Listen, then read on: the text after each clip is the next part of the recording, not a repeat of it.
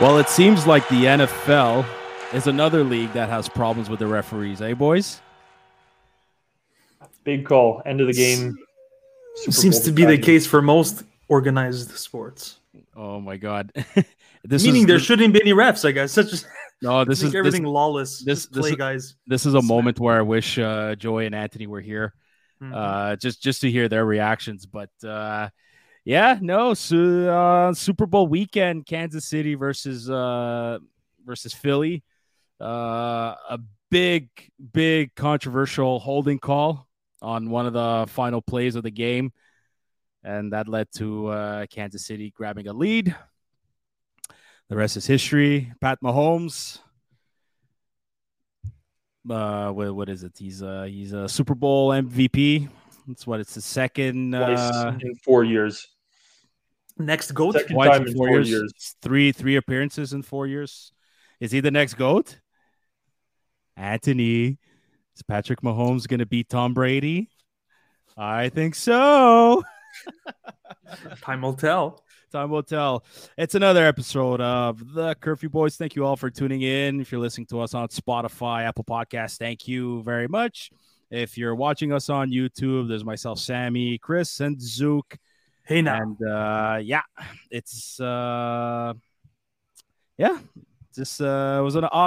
was a very fun weekend. Last weekend, highly entertaining. So Super Bowl was obviously the main event. Excellent game.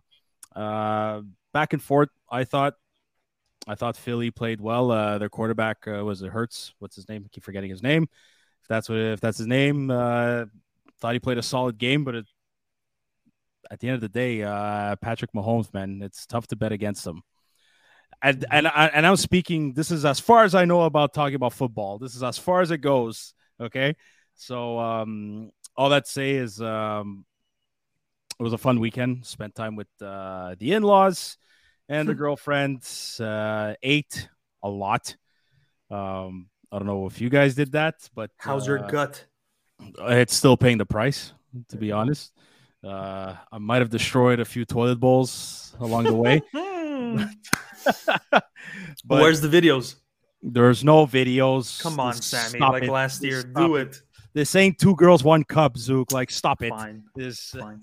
Next time we feed you Indian food. Okay. Oh my God, dude. Last time I ate Indian food, holy shit. Like he was creating sounds that never existed before. Shit. Fuck you, bloody. And no, anyways. I want to ask you guys this though. If you were to host the ultimate Super Bowl party, like what's the food? Oh my God. What's the main food that you're laying out on the table? Or if you were to tell people you need to bring food, this is what I want you to bring. What's the food list when it comes to the ultimate Super Bowl party? Quite simple. Beer. Okay, good. All right. Some could consider that food, right? It's liquid bread. Okay, next. Sure, unless it's a pint of Guinness. Sure, okay. Next, multiple or infinite bags of Doritos, the spicy ones. Yes. Okay. Yeah. All right. Wait, there's one more traditional American cuisine. Okay. I would say pogos. You mean cornbread? Cornbread. Pogos. Pigs in a blanket. You can't get more American. Pigs in a blanket. Cornbread. Yeah, pigs in a blanket. Okay, hold on a sec, because there's pogos on the stick, or it's the small pigs in the blanket. No, I mean pogos because it's so typical American cuisine. You see it in every American household. Okay. Yeah, the big ones. And then what else? Super size me. And then what else? Lastly, it's gonna end with chicken wings. There, done. Yes. Okay. So Zook, you finished off on the right note. So chicken wings, tacos, guacamole, especially with those. Tacos? It's too healthy. Guacamole is healthy. Tacos or nachos? Yeah, did I say tacos? Nachos. What the hell? Okay. I mean, listen, tacos, great. That was a major Freudian slip right there. For me, tacos at a Super Bowl, there's just too much preparation to do. And that's it. You want to just nachos, you just grab and go.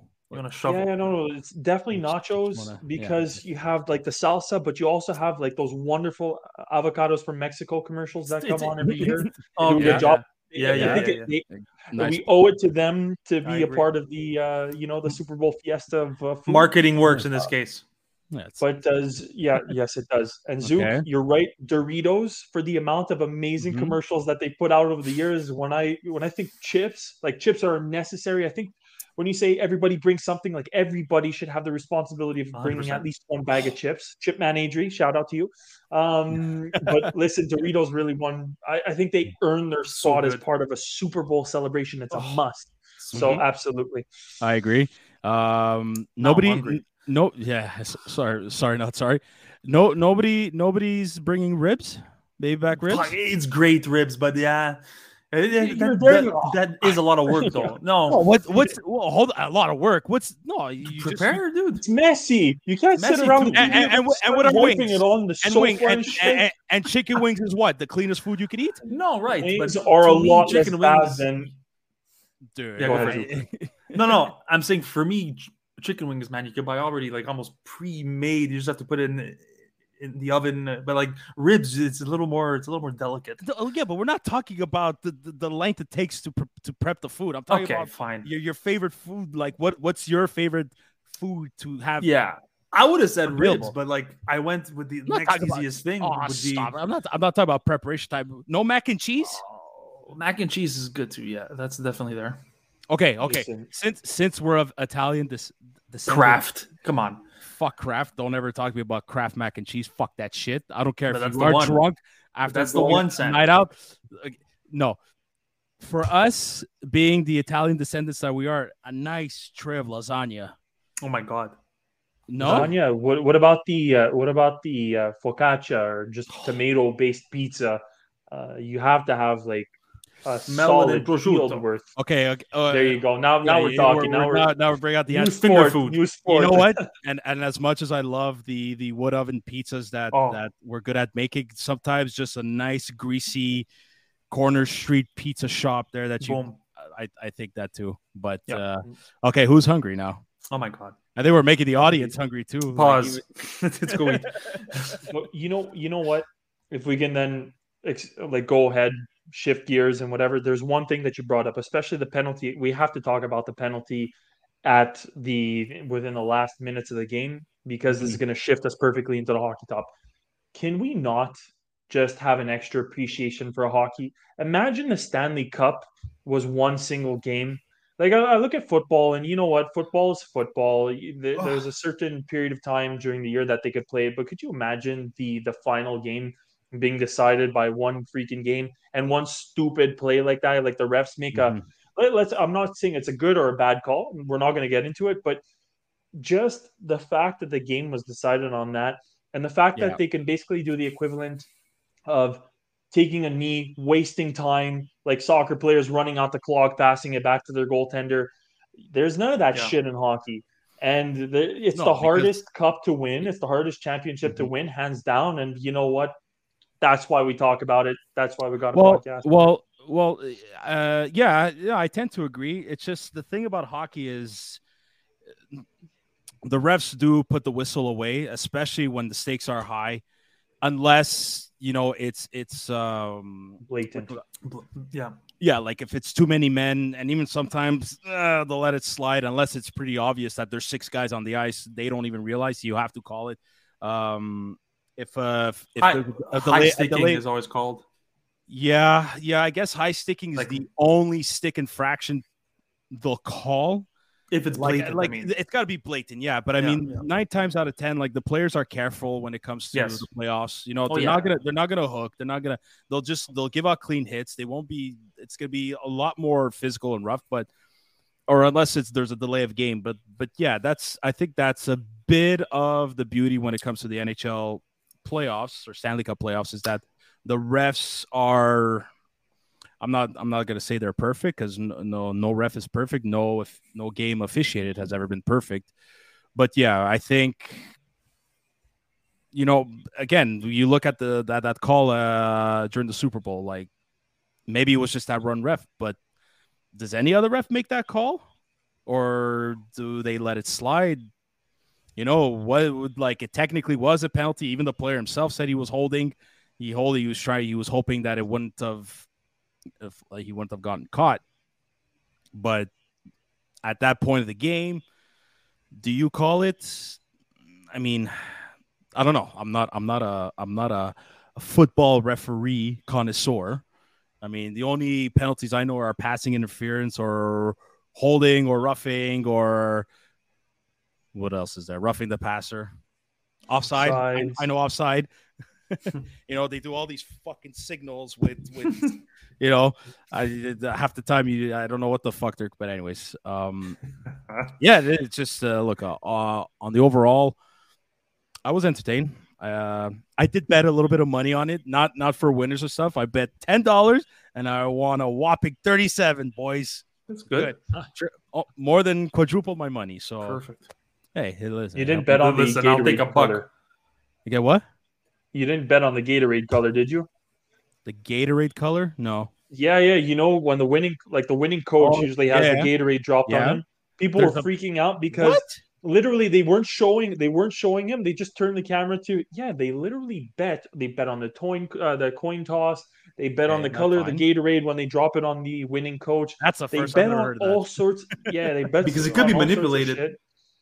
But people were freaking out this time in particular. I'm bringing it up when you mentioned sports betting because they just turned back to Kansas City, the whole coaching staff and the head coach in particular, and they're flipping over the Gatorade had already been flipped over, and people were like, "What the?" It's amazing. Well, it's funny. I heard on the radio that the Gatorade was purple. Oh man, I want some of that purple drink. Purple punch. Purple. What is it? That Dave Chappelle skit is the greatest. I want that purple stuff. He's so good. But yeah, boys. How about we kick it into gear with the Canadians? And for some reason, the Super Bowl weekend, they seem to fucking win all the time. Something about these matinee games playing at 12:30. It looks like the Canadians are full of energy. But otherwise, if you include the game versus Chicago on Tuesday night, the Habs are winners of 3 straight. To be quite honest, I didn't think they'd give the Edmonton Oilers a spanking like they did. The Islanders game was, it was to be expected. The Islanders are not the most exciting team to watch. You could argue, they got Bo Horvat, so they're a lot more of an interesting team, and yes, they are. Borvat, whatever you want to call him, Borat too, if you want to go. Anyways, but I thought that game was it was also the last reverse retro game that they finally won. The curse has been lifted. The curse is over. Call it whatever you want. The funny thing is, the very first reverse retro that the Canadians had, the navy blue one. If you remember, I think it was the last game they played with it. They actually won in shootout. And I think it was Thomas Tatar. It was during the pandemic, but it was Thomas Tatar that did some filthy move. I forgot against who. It must have been during the season, right? I'm kidding. You get the Tatar joke? Sure. Playoffs, he doesn't score. Well, yeah, duh. There's no shootout. So that must have been during the season. No, there's no shootout. There's no shootout in the playoffs either. That's true. Yes, That's true. Dude. Okay, you know what? Thomas Tatar is going to be making the playoffs for New Jersey, and he's going to be playing. He's going to be playing. This is. He's not going to be learning. He's not going to be learning in the stands, right? No, he doesn't have. He doesn't have a Dominic Ducharme learn over him. But I want to start with Mike Madison. Yes, the guy's he's been stepping up lately, and like that. Him and David Savard were monsters on the 5-on-3 penalty kill in overtime, and then how fucking. It's one of those moments where it's like as soon as the guy comes out of the box and he gets a breakaway just in time. And though Hoffman missed it, then Matheson comes out of nowhere, pops the rebound, boom, game winner. Yeah. The Bell Center went nuts. Yeah. The crowd went fucking crazy. Yeah. And so did Matheson. I love his celly. It's a homeboy, man. He scores his goal. Big important goal. Yeah. Must have felt nice. It was definitely great to hear finally the Bell Center like that again. It's been a long time. Like this year, we've heard the Bell Center, man, like it should have been, Mm-hmm. Of course, there's some games where we lose and stuff like that, but the the fans are still passionate this year. Last year, man, I went to a few games. I was like, this is something that felt totally different. Okay. It was just like everybody was like, what's the word? Basically, not empty. Yeah, they weren't really there. Hopeless. And you felt that in the air at the Bell Center, man. And Mhm. this year, like you could even feel the difference. I don't know if it's because they finally realize what's coming, or they're happy about management, or blah blah blah. But there's definitely been a shift, and you could feel it, like in that game when Matheson scored. Absolutely, it's as simple as that. And I'm sure now the players are feeding off of that as well too, which is only helping. So yeah, absolutely. You want to say something, Chris? Yeah, especially when Zook was talking about hearing the Bell Center. There's one little side note. Is it just me or the horn is completely off at the Bell Center? Yeah, It sounds like a mix. It's different. Yeah, It sounded like I don't- it was weird. It sounds like I a don't what? like it. Yeah, I don't like it. It was higher pitch. Well, yeah, I guess. No, absolutely. You know, but the game against Edmonton, though, that like I said, that I did not expect that at all. Yeah. Well, Edmonton played the night before. Well, the Canadiens played the day before. They played against Ottawa. No. Yeah. They played against Ottawa 2 days prior, I believe. Yeah, no, the Canadiens. We had a day off. We had a day off, not Edmonton. No, but no, dude. The Canadiens played Saturday, Sunday. Yes. Yeah, it was Saturday, Sunday, and then yeah, you're right. The week's going by quickly. Because you're thinking Chicago. Exactly. Sorry. Yeah, it's just, I thought I had memory that was problems. back to back. Okay, cool. Yeah. Okay. No. Is there something cool knowing that McDavid cannot play well against the Canadiens? No, there's some games where he scores 4 goals against us. No. When was the last time he did that? Okay, maybe like 2021, maybe. Okay, no, that's not true. Well, this year against when the Canadiens played in Edmonton, I think he ended up putting up a couple of points. But every time McDavid comes to Montreal, for some reason he can't perform. At the Bell Center. Yes. No, at fucking Verdun Colisée. Because I'll tell you a fun easy fact. about Verdun. No. I'll tell you a fun fact. Since you're gonna hate me, Sammy, but let's go. Since McDavid's been playing against the Canadiens, yeah, in 8 games he has 29 points against the Canadiens. Wait, no, sorry. Maybe in the league. 4, 5. No, sorry. In 23 games he has 29 points. So it's almost a point. It's a point. 0.1 per game. It's insane. Yeah. Against the Canadiens, or are you talking about just against the Canadiens? Against the Canadiens. Oh, okay. In 29 games. 29. He has how many points? Sorry. He has 23. You said in 23 games, he has 8 goals and 21 assists. Okay, whatever. It's not bad, man. It's 23 games. It's not bad. It's good, but he still cannot, for some reason, like you could tell he was frustrated too. That game. A couple of times he's cross-checking guys here and there. He was frustrated. So, yeah, no. And the last game before last, he had 4 points against the Habs, which is December 3rd. So yeah, that's it. I remember Jack Guy scored a goal on the power play. Yes, I remember that one. Yeah, fine. But I'm talking about mostly, but like in general, when he does, dude. I think it's the Bell Center. I think so too. Oh, maybe that's it. But they were booing him so hard. Yeah, but that's okay. No, but that he gets on your back. You should never like a monkey on your back, man. You should never ridicule a man for performance issues. It's perfectly normal. Sometimes it happens. Can't get it done. Fuck, no, yeah. I'm not going to say what on I behalf want of to us. So I see Sammy's brain. I see it circling. It's just fucking. It's ready to go. But I'm gonna get our asses in trouble. But it's all good. Obviously, though, that game came with a price. Though we lost Arbor Jack Guy. Yep. He's out indefinitely, and you saw right away when he was skating off. He's like his Is arm, there any? Okay, so it's upper. Is his hand? I'm for sure it's a shoulder. Oh, shoulder. Fuck. Yeah.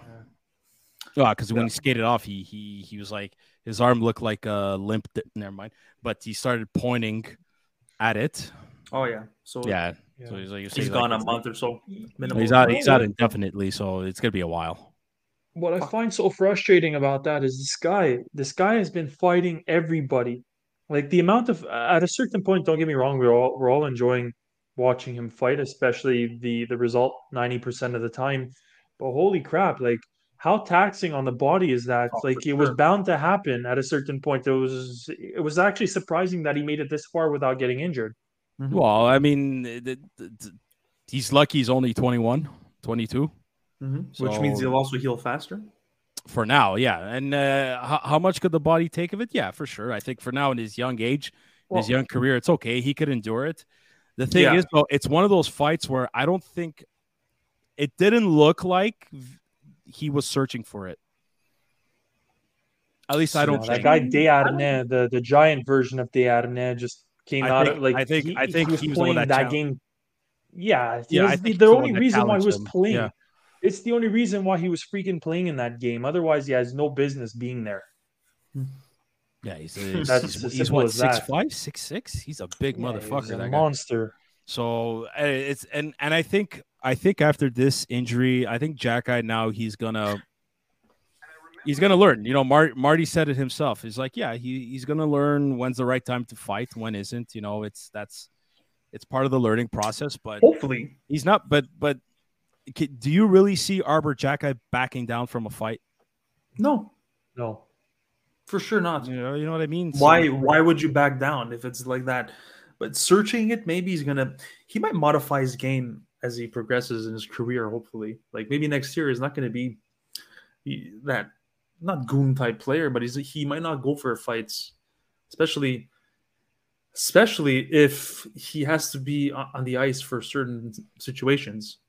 If yeah, he's like gonna get injured, on the he's not gonna be there, and there'll be another well, defenseman that's gonna come up and take his spot. well, there's that. It's not just getting injured, but like if you know that you're needed out there for a penalty kill or God knows, maybe even a power play like he's been used this year. Dude, I seriously see him as or is going to be a really good playoff type player. I have a feeling he's Dude, gonna have that. oh my God. Right? God. Like you see the way he plays.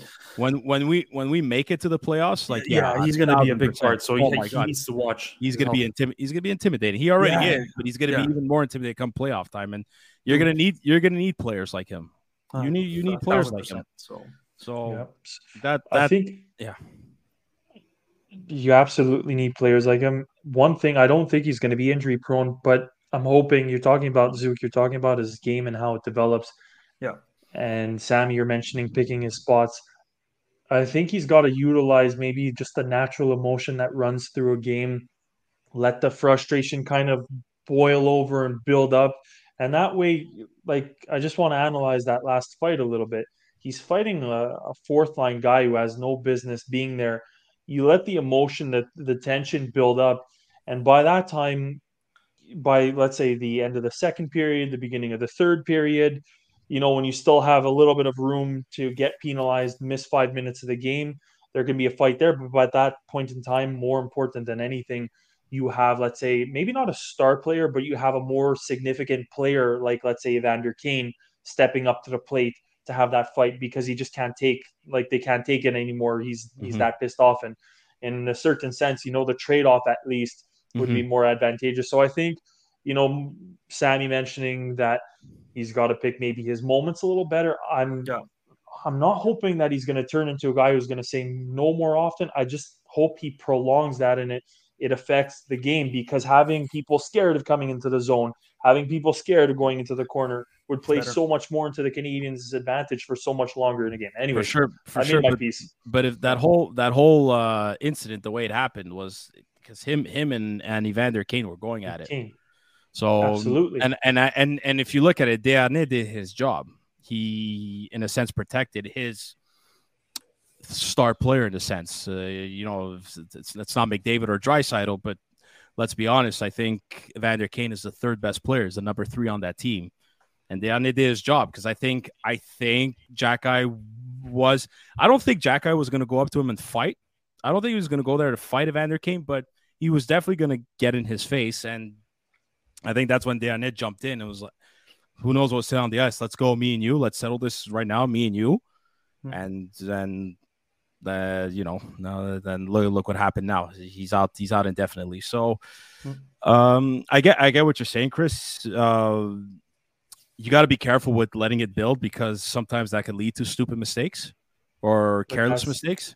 So but that's exactly what I mean. You take a player who's, a little bit reckless, like Evander Kane, you throw him off his game, you get him pissed off. Maybe he takes a bad penalty, just because I know what you're saying. okay, like being You like an can't agitator, let you it mean? exactly like agitate them a little bit more and settle the score a little bit later on because you can throw guys like Evander Kane who are important pieces for, let's say, their respective teams. Just let it sink in, let it boil over naturally rather than having to get it out of the way right away. Yeah, I see Obviously, what it's you going to mean. happen, I, but I, I think I Jack, I could have an impact being a little bit more patient with his fighting. I just hate seeing another one of our fucking rookies out Mm-hmm. for the remainder of the season. Like the only one that's left is Fucking the only one that's left is Jordan Harris, who's been amazing as of late. and it's bad not only because we want to see them play, but it's for their fucking development. Yeah, I it's hope it doesn't really slow them down because they were on a really high, trend yeah, of course they were. or Oh my god, or learning curve. Whereas now with their injury, like even Caden, not, yeah, Gooley, yeah, yeah, exactly, man. I would say Gooley and also what's his name, Caulfield, in my opinion too. He Slavkovsky. lost a lot of Slavkovsky. it's Yeah, it's just it's fucking like, and we're seriously plagued with this with injuries. Like it's unreal with this fucking team, and I'm not gonna be jumping on this topic again, but I think Kent Hughes is really gonna take a look at the medical staff. I know we mentioned this before. I'm gonna say it again, and I think he's gonna make some changes in that department. yeah. But Caden Gooley is starting to skate, which is in a sense good news. Is he gonna be back before the end of the season?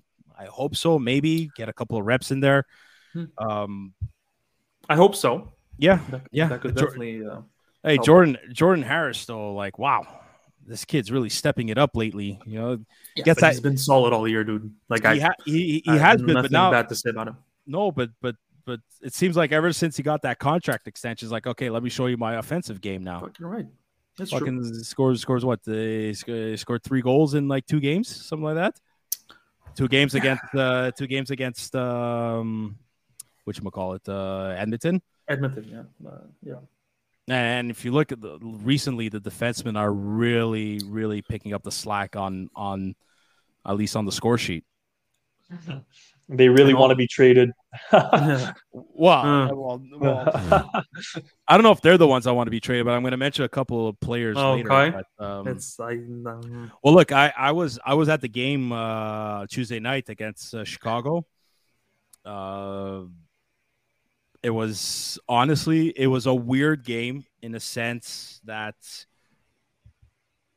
it's first of all you're there, you're playing against the last place team basically. I expected the boys to come out strong. They didn't.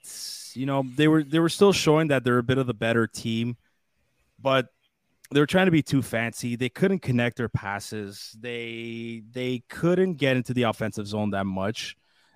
The first period was not bad. The second period was meh. Like at one point, you're like, listen, if something happens, Chicago's gonna tie it up and maybe even take the lead. But then the third period came around, and the boys, they put into gear, and then they really dominated the third period. But man, I feel so bad for Patrick Kane. I really do. He looks lost out there. He looks like he doesn't know what to do anymore. And it's sad to see because at one point this player was he was one of the best players in the world. And you look at this team, like what they were like a decade. They were probably the best team, one of the best teams in hockey, almost a dynasty. Yep. Winning 3 cups out of like the in what, like 5-6 years. They were awesome, like, man, when you think of like Jonathan Toews, Patrick Kane, Marion Hossa, Patrick Sharp, you think Duncan Keys, Brent Seabrook, Corey Crawford and net. Like, fuck, there's a reason why they won those cups. And now you look about at them, culture, eh? You look at them now, man. Wow, what a fucking disaster. What a disaster. Yeah. Anyways, but every team has its wave. Well, it has. Like, if anything, they're going back to the way they used to be at the early 2000s. They were just shit bottom of the barrel. You know what, though? Yep. Chicago had the opportunity. You're talking about going to the bottom of the barrel. They had the opportunity to make a smooth transition, to really. I know it's hard and it's easier said than done, and some people would still want to see Patrick Kane and Jonathan Toews play the rest of their days with the Chicago Blackhawks, especially after the success that they brought them single-handedly, practically, along with the other four key players that really made them consistent and perennial winners, or contenders. But more than anything, they did not. They really mismanaged when the team started to go downhill, when their stars started to get older. They hung on to them until they were worthless. And kind of like us, you think about, and I really want to mention this. We talked about the year that Koivu, Kovalev, Komisarek, all these guys that would have been first round picks. We could have rebuilt our whole team, kind of like Chicago could have probably even rebuilt better than we could have if they would have traded these guys. Instead, they hung on to them too long. They're going to lose them for next to nothing, or like us, lose them for nothing. And then you have several years where you're going through like the dark ages where you're just losing everything and nothing good is coming their way. So it's a shame what's happening to Chicago, but that's mismanagement 101 in my books. Yeah, there's that. You trade away your third overall pick of Kirby Dach, and look what he's becoming now for the Montreal Canadiens. You get rid of DeBrincat, your 30 goal scorer, 40 goal scorer. They literally, I think the whole scandal with Kyle, Kyle Beach. Yeah, I think that definitely didn't help the team at all, and it's no, but I totally agree with what you're saying. It's tough. Patrick Kane, let's be honest, Patrick Kane still has a freaking huge value on the market, but Jonathan Toews is actually a problem to trade away with his contract. Think about that. Yeah, but they'll still be able to. I think they're going to retain as much as they can for the teams. One thing I do know is that Toews and Kane pay their dues to the city of Chicago. They did what they had to do ever since they've been drafted. And not the best part of this, the funniest thing is that I ended up seeing Toews and Kane play their first game at the Bell Center with the Blackhawks way back in like 2007, 2008, I believe is that season. And it's funny how like I might have seen his last game was at the Bell Center as a Chicago Blackhawk. So it's true. You went. That's crazy. So yeah, I had pretty interesting fun fact. I had fucking wicked seats, though. I have to say it was dead middle. Now, how was Marty? Dude, you saw Marty, both coaches actually, right? Dude, like, they're right in front of you. Oh my God, Marty! Every time a player made, he loses it. Yeah, like a careless, well, not a careless play, but like he made a wrong decision when it came to a passing play. Man, you would hear no, and you just see Marty's head like all the way up, and then just like fucking start sulking. Like there was so many times, and I'm telling my dad, I'm like, pay attention to him, like every, like, no. So here's the thing: there's a thing about mistakes, but then there's a thing where it's like you're looking at the wrong play, but you go for it anyways. That's what upsets Marty. Interesting. That's what it is, and I've noticed yesterday, like there's on both sides, like Chicago is just right. Look, we all agree they're terrible this year, but I'm looking at obviously, eyesight level is different compared to like practically a helicopter view. You see a lot more of the ice. I get that, but there's a couple of times where I'm like, you would think the guy at the point is open. Okay, he's gonna pass it to him because because it's. No, what he does instead, he passes back along the boards to go behind the net, but there's a Chicago defenseman right there instead, or there's a Chicago player. Like I'm shooting a random example here. It's like Yep. Part of me yesterday, as we're watching this, I'm there thinking like, thank God this is Chicago. Yeah, for sure. Because if this was any other team, if this was one of the top teams in the league, I think the Canadiens would have gotten destroyed yesterday. We would have been lit up. I think so too. The third period came along and the Canadiens were like, okay, no, fuck it. Like, we got this now. And they did. And look, I got to give credit to a particular player that we're not very fond of. Stop. You know where I'm going. Don't do it. I will do it. Dude, Jonathan Drouin deserves some kind of credit. He's 0 and 18. Like, wow, that's what credit. What do you mean he's 0 and 18? He has 0 goals and 18 assists. Wow. Yes, I know, but 11 of those assists came in his last 12 games. Okay. All right, you want to break it down? He's got 5 points in 2 games or 5 assists. I don't want to say points because he doesn't have any goals. And I get what you're saying. -11. What? Okay, look. Okay, listen. The fact that we're talking about the game versus Chicago, he played well. Like I have to say he was a playmaking machine yesterday.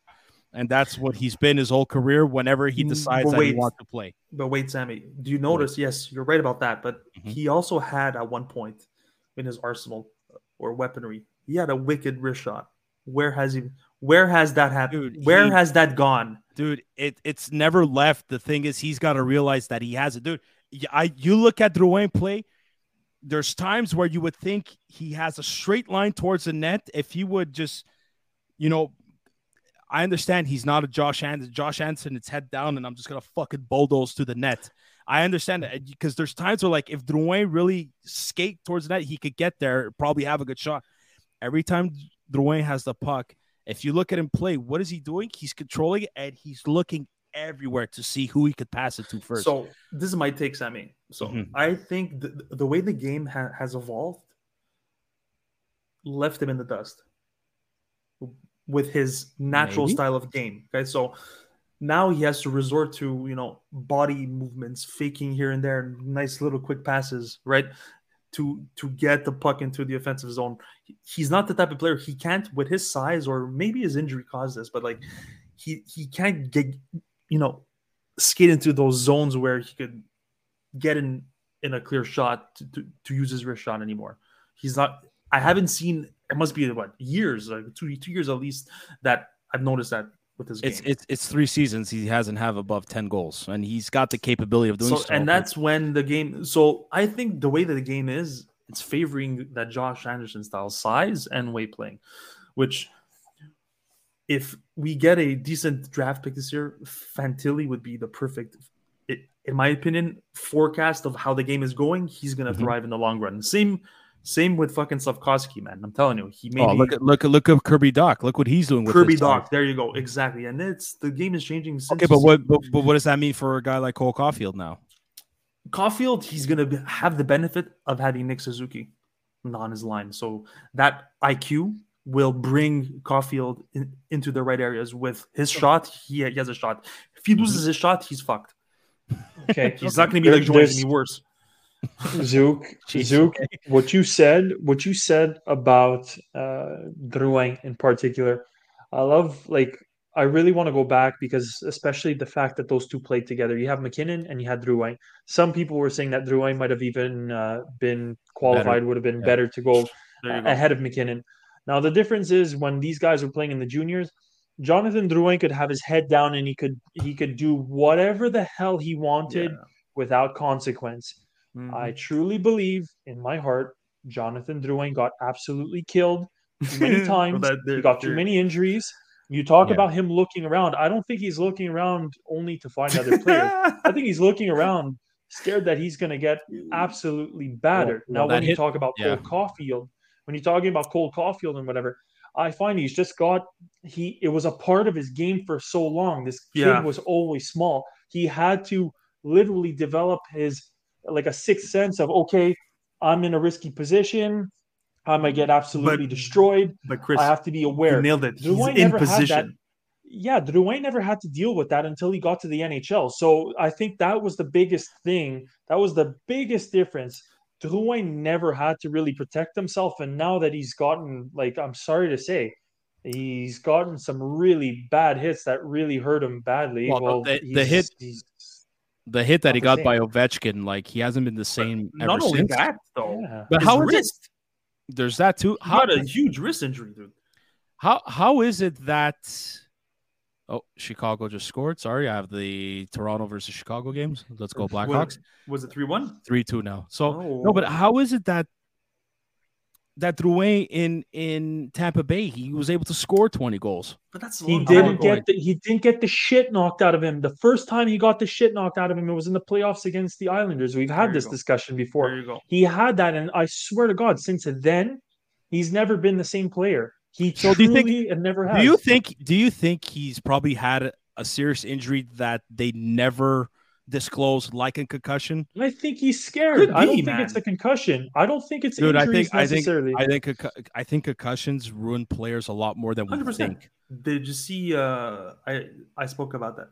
You did. Yes. What's his name? Fuck. Yeah, I know. Guy from Quebec. Not Desharnais. Anyways. Fuck him too. No, but this guy, what was his name? He was pretty good, man.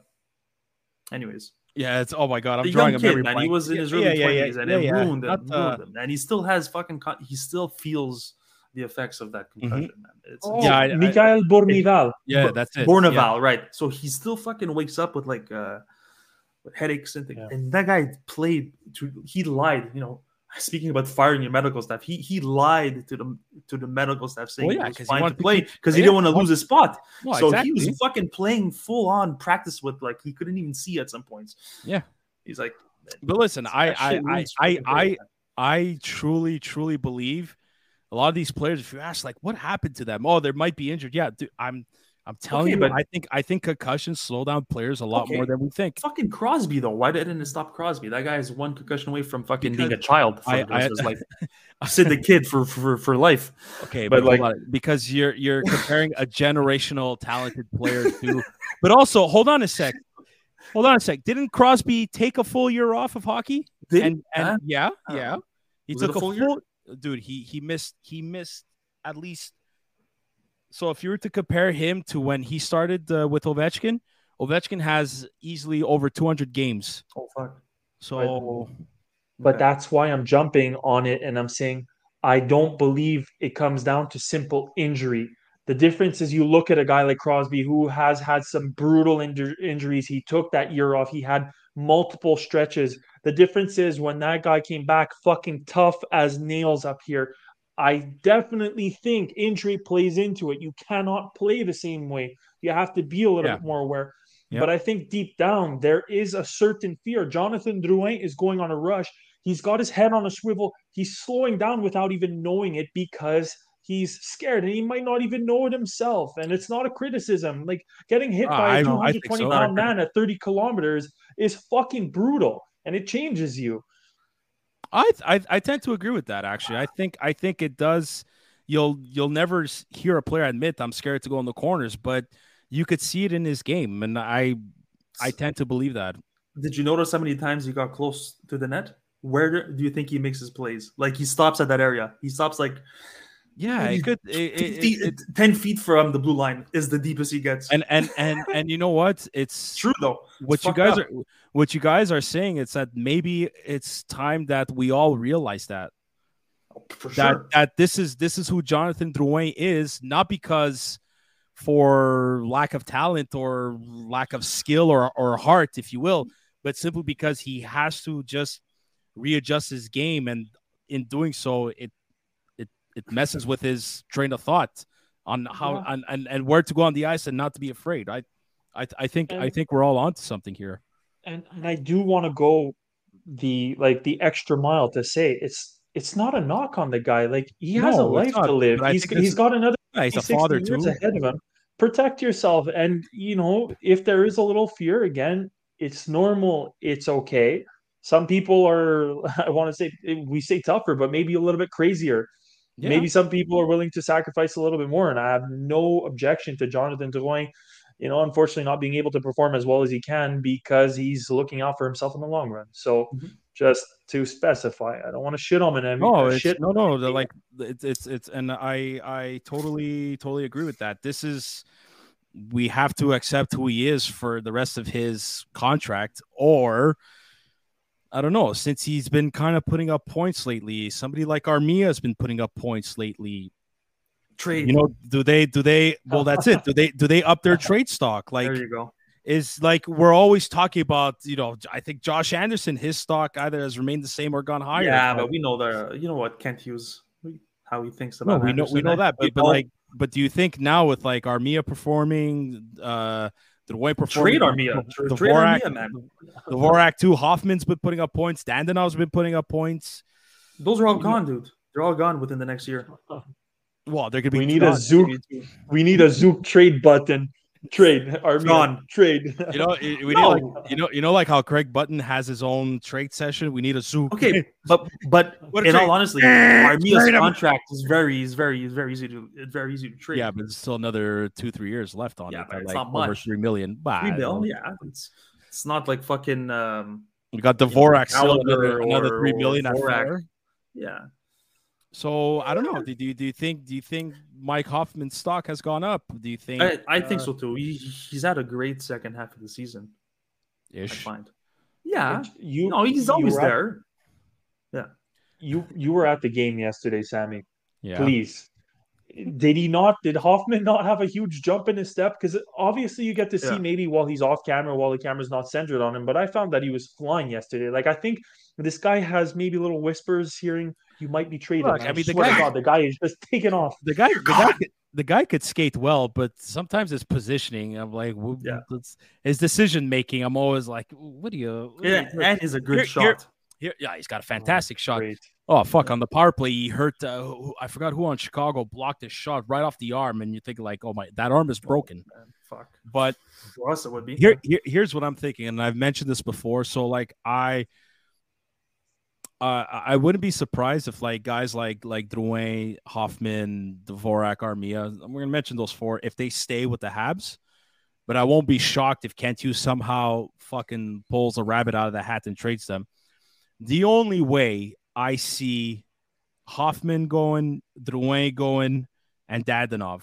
I don't think Dvorak is gone because of his contract. I don't think Armia's gone because he's still a great fourth liner, in my opinion, third, fourth liner. That big body, he still brings something to the team, I believe. The only way I see them going, Chris, I don't know what the fuck you're laughing for, you idiot. But anyways, I have my fucking answer to your question already lined up. But continue. No, I really think is come maybe less than a week before the trade deadline. If there's a team that has a player that is injured and will be out until the playoffs start, and somebody that can bring something to their power play, that's the only way I see those guys being moved. Otherwise, I don't think there's a demand for them. I think it's up to Kent Hughes to make phone calls and be like, hey, look, lately so-and-so's been putting up points. Lately so-and-so, look, if ever you need something, you're not going to get – if you get anything above a third-round pick, I'll be fucking shocked. Like, I'll be happy, actually. Not shocked. I'll be happy. But I don't think these guys are – I don't think they're going anywhere, to be honest with you. We want to hear it. Sure. Okay, so I agree with what you said, but I'll go a step further. The only way that this becomes a realistic possibility that these guys get traded is Kent Hughes hosts a GM convention here in Montreal, gets every one of them smashed and brings them to Chez Paré and trades them while they're in another mental state, because otherwise those guys are not going anywhere. Yeah, so you got a stripper all up in his face, and he's there. So we have a deal? Oh yeah, man, we got a deal. Damn it. Well, Gary Bettman's got to be there to approve of whoever's approving the trades. Like, okay, trade me. Those strippers are gonna put them in their G-string pocket or something. I don't know, but anyways, all that to say is, but I'm not editing that. Never. No, I don't know. I think Monahan and Edmondson are good to go. I just don't think they're putting them in the lineup just yet. Okay. That's my feeling. But now the latest is Sean Monahan is following the team on the road trip. They're heading to Carolina on Thursday, then Toronto, I believe, on Saturday. Monahan is joining the team. Doesn't mean he's going to play, but he's with them. He's going to learn. That's some mental games. Kent Hughes mental games right there to kind of hint at teams like, hey, our boy's ready to go. You ready to give some offers? Exactly. The one guy too, I think Edmondson is. I'll be honest with you. At this point in time, I think Edmondson is gone. I think so too. Especially more talks with the LA Kings. The one that's really, I think, the potential trade of the day for the Montreal Canadiens. And again, I'm going to restate the fact that I hope it doesn't happen. Josh Anderson, the way he's been playing Oh, lately, please. his value is Stay. never going to be higher than this. It's You a trade him? freaking heartbreaking decision, Okay, so you're but saying yes to the trade. his value will never be higher than this. This guy's going to get a top end prospect and a first round pick if we trade him at this point in time, especially over the past few games. You think I agree with you. That's what his worth is right now. Do you think that's what other GMs are going to offer? Nope. I think certain GMs might offer. Look, it's a very competitive market going into the deadline, and I want to ask you guys, non-emotionally, the way Josh Anderson plays, is it sustainable? Is it sustainable or reasonable to think that he's going to have a long and healthy career, or is he going to be injured towards the back end? Like, it's a long contract. It's a freaking long contract. I think he's also a lot more. I think he's aware of that. And I think he's going to be careful in some sense without jeopardizing his health. Okay. I'm getting that feeling. I hope so. Because ever since that surgery, he hasn't been injured much. I'm not saying he hasn't been injured at all, but I was expecting him to be a lot more injured than what we've seen. Okay. So, and his contract comes to an end when he's 31, 32? Or? No, wasn't it? Because he's 29 now. Is it not like 34 that he? So stand by. I'm gonna go to the popular cap-friendly website. While you do that, I'm just again gonna restate. Like, I really hope he doesn't get traded. But if I'm just looking at it as a non-emotional, I love the freaking player. Like, if I were to buy a jersey, he could very well be one of the, well, maybe after a few players, but he's an awesome player. I love him wearing the A right now. I think he deserves it. I think he would be one of the key veterans to help with the young players, but holy crap, man. His contract ends in 2027. He's going to be 32 by that time. Okay, 32. But at a non-emotional standpoint, again, his value is never going to be high at that age. I see what you're saying, and I agree with you. But I think Kent Hughes is asking for the fucking King's ransom on this one, and I don't know if he gets it. But dude, if this was Josh Anderson's last year on his contract, yeah, absolutely. The fact that he's got another 4 years at 4.5, that's the problem. That's the only reason why GMs are not going to probably give all of that for him. But you said it, and I'm going to restate it without smacking my hands. If they offer King's ransom, you take it. You take it and you run, and you absorb the loss. He says it unless the offer is too good to refuse. Of course, Kent Hughes is going to do it. Absolutely. I don't know, man, because I'll tell you why he could attract all that stuff. There's not many players like him. He's a rare breed in a sense, right? So Kent Hughes is allowed to ask for a first round for this year. Of course, you know what I mean? But that's what I'm saying. He's minimum first round for this year. The problem is teams know that this draft is is deep. So why would they get rid of an opportunity for this guy could help them a young player to come in to be help them win the cup? Yeah, he can help them win the cup. But it's a fine balance, right? Managers or management doesn't want to make that same mistake like Chicago did, where they but Chicago won their cup, so it's okay. They won their cups. Because imagine if Chicago, with all the players they had, they didn't win a single fucking thing. It's tough because I'll tell you why. Chicago didn't have what the salary cap situation is now with inflation and all this shit. They were in a time where teams were less worried about spending contracts. Now because they were properly managed. Zook, well, that too. But go look at every single cent. I'm going to repeat. No, right. But there's a lot more going against teams now than in 2010. Well, no, it's because some of these GMs are offering contracts like you're offering fucking free candy at Halloween. If you look, like even when Washington won, Ovechkin was not making over $10 million. That's insane. He wasn't. Crosby wasn't making over $10 million. Not even was Malkin. Malkin was making more than Crosby. Taves and Kane, Seabrook and Keith were not making over $10 million. I'm telling you. I understand even with the salary cap going up, fine. Eventually, in a couple of years, there's going to be a lot more leeway. But why do you think Toronto can't fucking win a first-round play? because they have 4 guys getting over, except for Nylander, 3 guys before. Or they have shit fans. What? Yeah, exactly. Cool. Fuck them. But my point is that they don't have enough money to get themselves a big defense, a big name defenseman. They don't have enough money to get themselves a fucking great goalie. They don't. That's why they keep fucking losing. Right. You know, even when the Kings won, them too, nobody was above $10 million. I don't think Kopitar was. I don't think Dustin Brown was. When Jeff Carter, Mike Richards was there, Drew Doughty, I don't think so. I don't think Jonathan Quick was getting over $10 million either. That's it. You got to balance it out, man. You can't. You do got to balance it out. And again, this comes down to, like, I'm going to add in the topic of Cole Caulfield's contract, but this is why, like, you can't pay this kid over $8 million, $9 million. No, it's going to hurt somewhere. It's going to hurt somebody somewhere down the line. It's gonna, you might lose a guy like Caden Gooley afterwards because of that. You might lose if Slafkovsky becomes the player we all hope. Yeah. Like, oh my God, if he's gone because of that. Yeah. So all that to say is, like, Chris, totally agree what you're saying. Everything you're saying is absolutely correct, and Kent Hughes knows that. And I think the part of me, I think that's why he says, "Oh no, I'm not going to trade him unless the offer is good to refuse." I think it's just him fucking. But he's also he's playing poker, dude. Like, yeah, absolutely. And he's a fucking lawyer, so like he's not a chump. And dude, fucking NHLer that failed, and listen, but he knows how to manage. He's educated.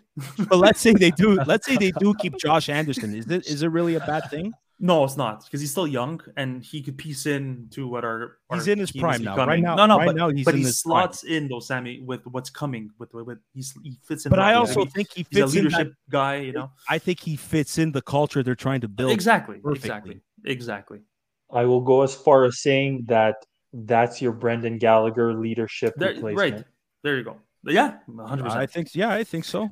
Yeah, if there's anybody to replace that role, both as leadership, as effort on the ice. Yeah. I think you could put Josh Anderson's name in there. Yeah. And I know everybody's freaking out over Raphael Harvey-Pinard, but I admire the kid's effort and the work ethic he's been putting in as of late. I don't think he's going to replace Brendan Gallagher I want to ask you something though. I'm glad that you brought up his name. I thought we were going to bring it up before, but we didn't. But what's your take on, is he staying Montreal Canadian within the long term? For the rest of the season, yeah. And I really no. Not only this season. Hold on. But I'm going to say, because he's also playing for a contract, huh? Okay, yeah, right. Because he's not signed yet. And he's still a restricted free agent with the option of arbitration. Okay, if I believe. I think he's gonna fight for a third line or even a fourth line spot. Right now he's on the top line with Suzuki and Anderson just because of their injuries. Because otherwise he would never be there. But he also deserves that opportunity. He really does. Like, you got to give the kid credit. I think he could though. I think all those years in Laval. That's what I want to say. Yeah, was perfect for the kid. Another player who, going to Laval at the beginning of the season, was probably the best thing for his development. Justin Barron. Justino, absolutely. Man, his confidence, eh? You could like see it. You could see it with his skating. And he's just solid in the back end. I don't know, man. It's as if I was looking at Petrie, like almost. Like, remember those days where Petrie he was at that back end and he shot, and it's somewhat how went through and scores. That's fucking Barron. Maybe he's better defensively too than Petrie. He's very similar actually, but yeah. I think Justin Barron still has a bit of work on his defensive game. His skating though is he's a very good skater. The kid could shoot. He's got a good wrister. He has a great wrister. Look. At one point in the minors, he was I think he was the defenseman with the most goals on the power play. There you go. So, and then he was flair, man. He was selected to go to the All-Star game too, the American League All-Star game, but he was up with the Canadians, so they sent Alex Belzil instead. Like, I'm the first guy to admit, I thought this season, I'm like, I don't know about Justin Barron. He's proven he's going to make it next year. He's going to make it next year. Yeah, if he if he keeps up the work ethic and he puts the effort there. Yeah, I think so. I feel it. He's he's been playing well, man. He has the size. He has the size. Yeah, but he's not going to use his size to play the game. That's not his game. But he has it, and that helps. He could if he wants, but I mean that he's got more of the offensive. But even if he doesn't use his size, the fact that the size is there when he's on the ice, it still affects the players who are coming in the zone, right? Or when the puck is cycling, it's always best to have a big guy back.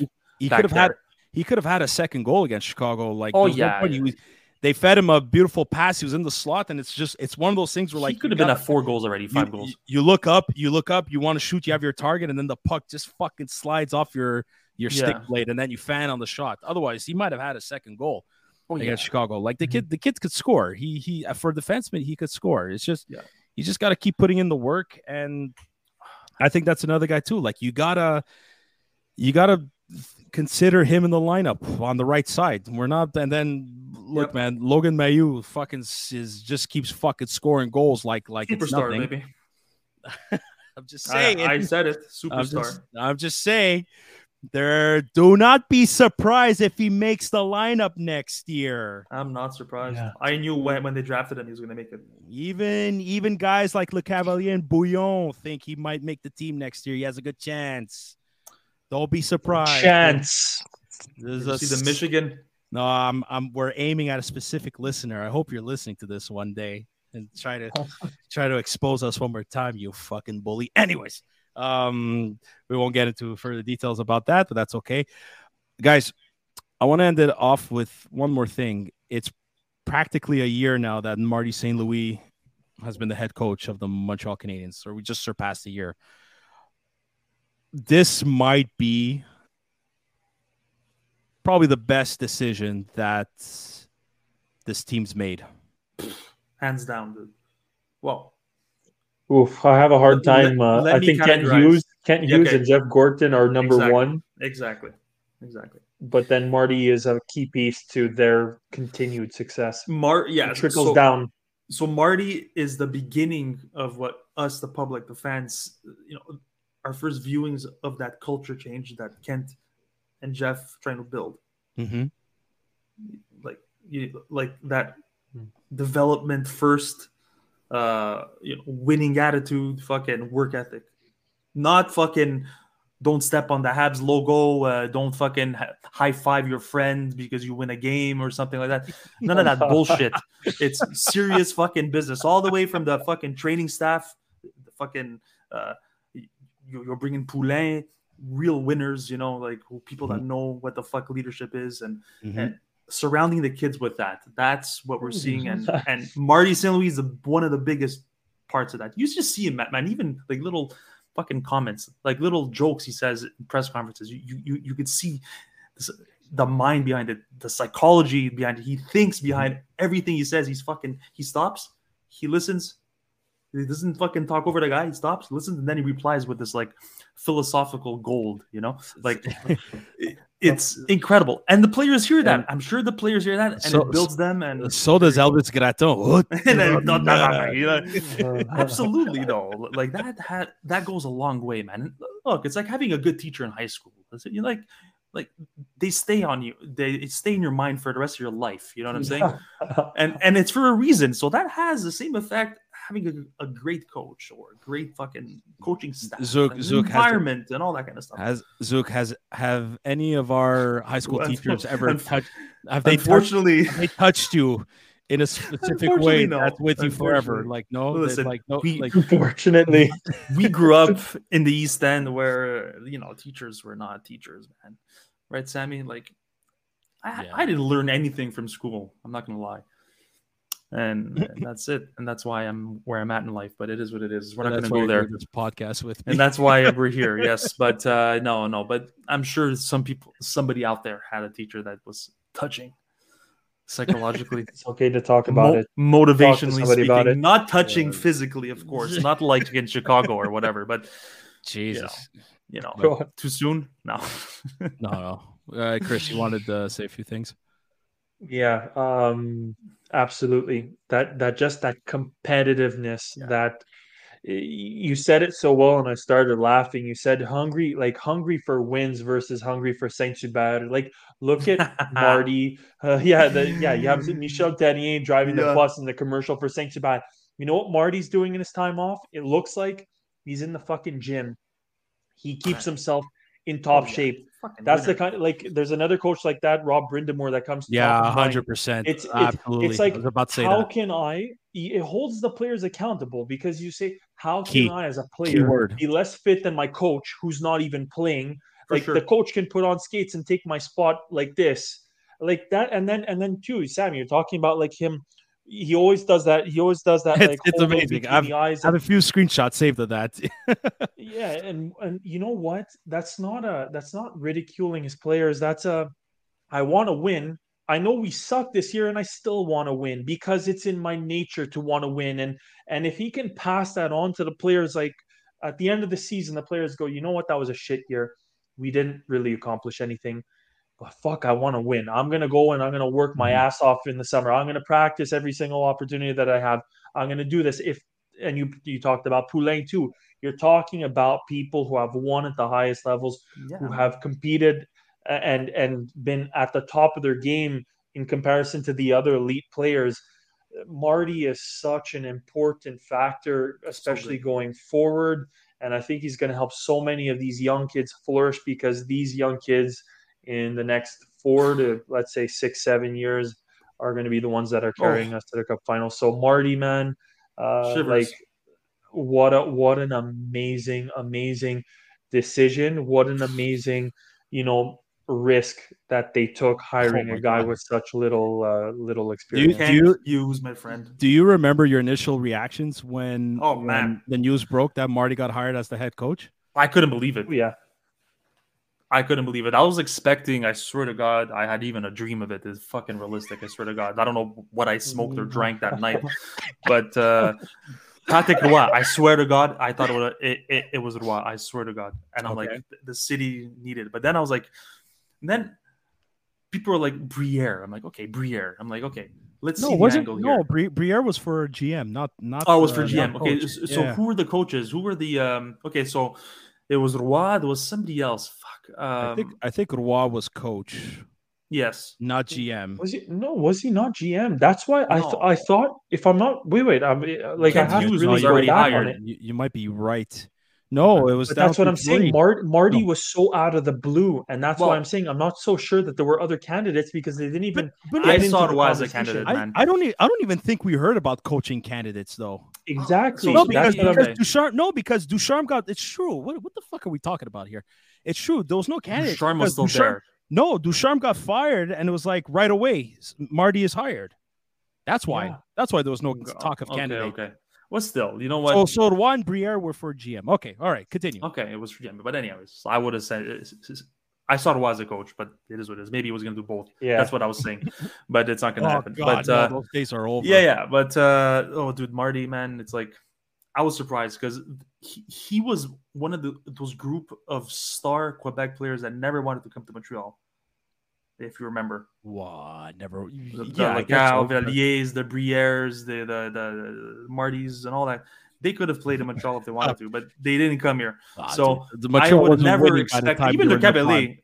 I'm surprised we got him as a consultant to No, I'm not. That's a testament to our GMs. There you go. Yeah, exactly. So, man, great moves like right at. It's Molson, guys. It's not anyone else. It's Molson. He started this train. He started the train. Molson walked the fuck up. He may have derailed it at one point, but he put it back on track. I swear to God. Those 4 moves in a row were fantastic. I was like, okay, cool. Or 3, 4. I'd say 4. But yeah. Well, the 4 moves were firing. The first move was firing everybody.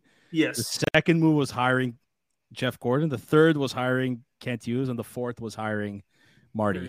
Marty. Yeah. I think we have suffered 1 loss. Let's count coaching and management staff. I think we've suffered 1 loss since those guys have come in, and that's Luke Richardson. And obviously, Yeah. I don't feel bad. I don't feel badly for him going because obviously he got a shot to be a head as a head coach in Chicago. But that was the only guy that was a detrimental loss. Other than that, the way they cleaned house, the way they wiped it clean, like it's like just dropping the perfect antibiotics to wipe the shit out of the system and then putting the good good healthy things in place. You know who else?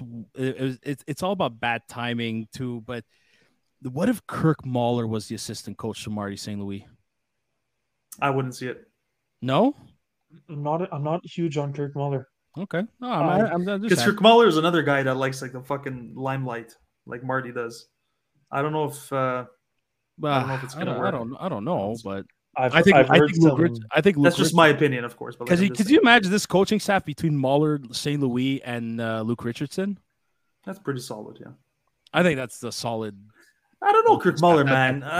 Who else would I put? I would put Carbonell instead of fucking Mahler. As assistant coach, yeah, I think so. But he did that already. Love Carbo, yeah. He kind of did that already, so I don't know. He was assistant coach to Teddy in 2002, huh? Don't forget. Guy Carbonell. Oh, yeah. Really? Oh, yeah. Was he? Oh, yeah.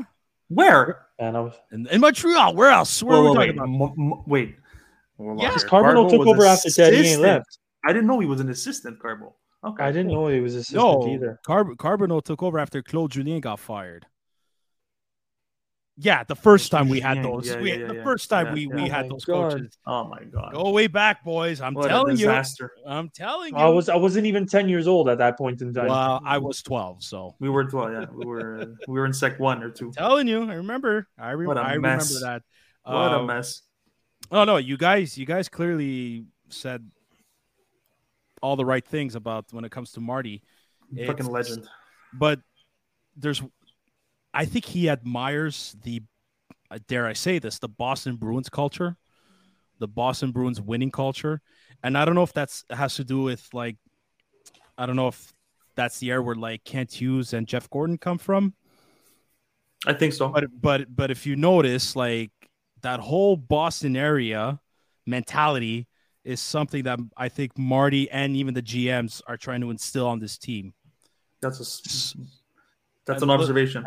And let's be honest here, the Bruins, they've been one of the best teams in the past decade. Even though they only won one cup, but look, they've went to the Stanley Cup Finals two other times. They never draft high, yet they've always been one of the top teams in the league. Development. No, I think it has to, yes, but I think it has culture. Yeah, but that too, but that develops with buying into what the team is building and everyone uniting together for that fucking logo. And Marty said it. Yeah. Play for that logo. Yeah. Fuck playing for Connor Bedard. Play for that logo, Joey. Did you know what? Maybe you guys did or didn't. I have seen a few excerpts from two different things. There was one, the Spitting Chicklets podcast. I want to start with that because I thought the interview with Zdeno Chara was very interesting. And this is just one particular example. You're talking about physical conditioning. Mm-hmm. Zdeno Chara was a freak of nature in terms of his size. As a hockey player, gigantic. But that guy, and trust me, as a big and not light, doing pull-ups, the best that I've ever been able to do in my life in the best shape, I was able to do about 21 pull-ups. And I'm talking chin-ups, not the pull-ups, not the hard freaking ones. Mm-hmm. Chara apparently did over 30. The guy, and this was when he was basically coming in to the team beginning of the year when they're doing their fitness testing and everything like that. Mm-hmm.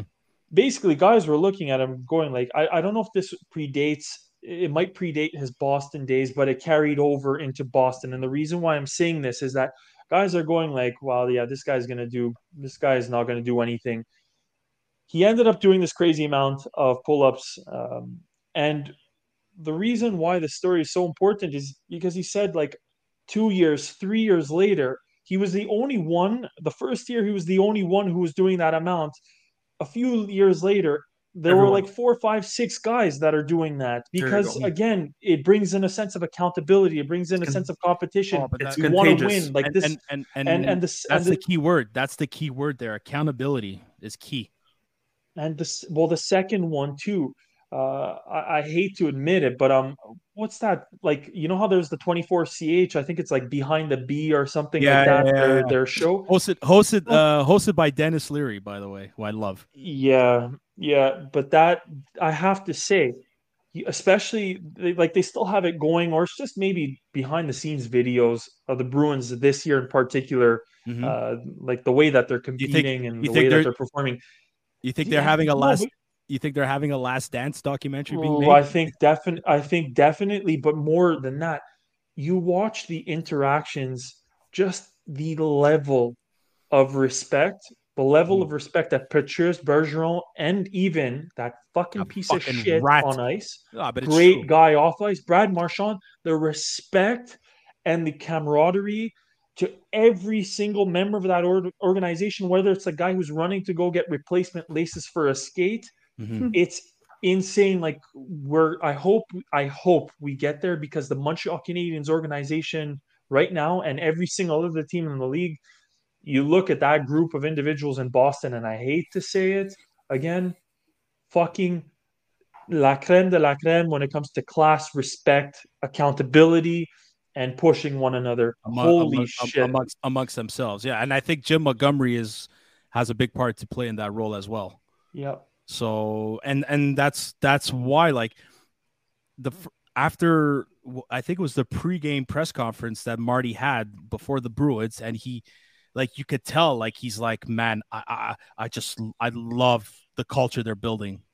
So, and I truly believe that's what he wants to bring. And I think, and it's not a bad thing at all. And I really think Kent Hughes and Jeff Gordon are in that as well. I think they're like that three-headed monster that's really trying to build that. But the key word that Chris, you said a few times, is just accountability. And I think the reason why certain players are having success is because you're going to know when you make a mistake, but damn right, you're going to know when you made a fucking good play. And that's what these guys need now, especially with this new generation of players. I honestly, I'm dying to know what his very first speech was with the team when he met everybody for the first time, to the point where, like, when they all walked out, they're like, that had to have been the best speech I've ever heard in my life. For sure. And it's always something along the lines like, listen, I've been there like you have. I've been sent down to the minors. I've been given zero chance. I was told I couldn't make it. I was told this, I'm not good enough, blah, blah, blah, blah. I've been there. I've been to exactly each and every one of you have been. But that's the tip of the iceberg as far as what we know of that speech. I would have loved to have been a fly on the wall to know what was said in that very first meeting. But I don't think I could add more to what you two have said, because it's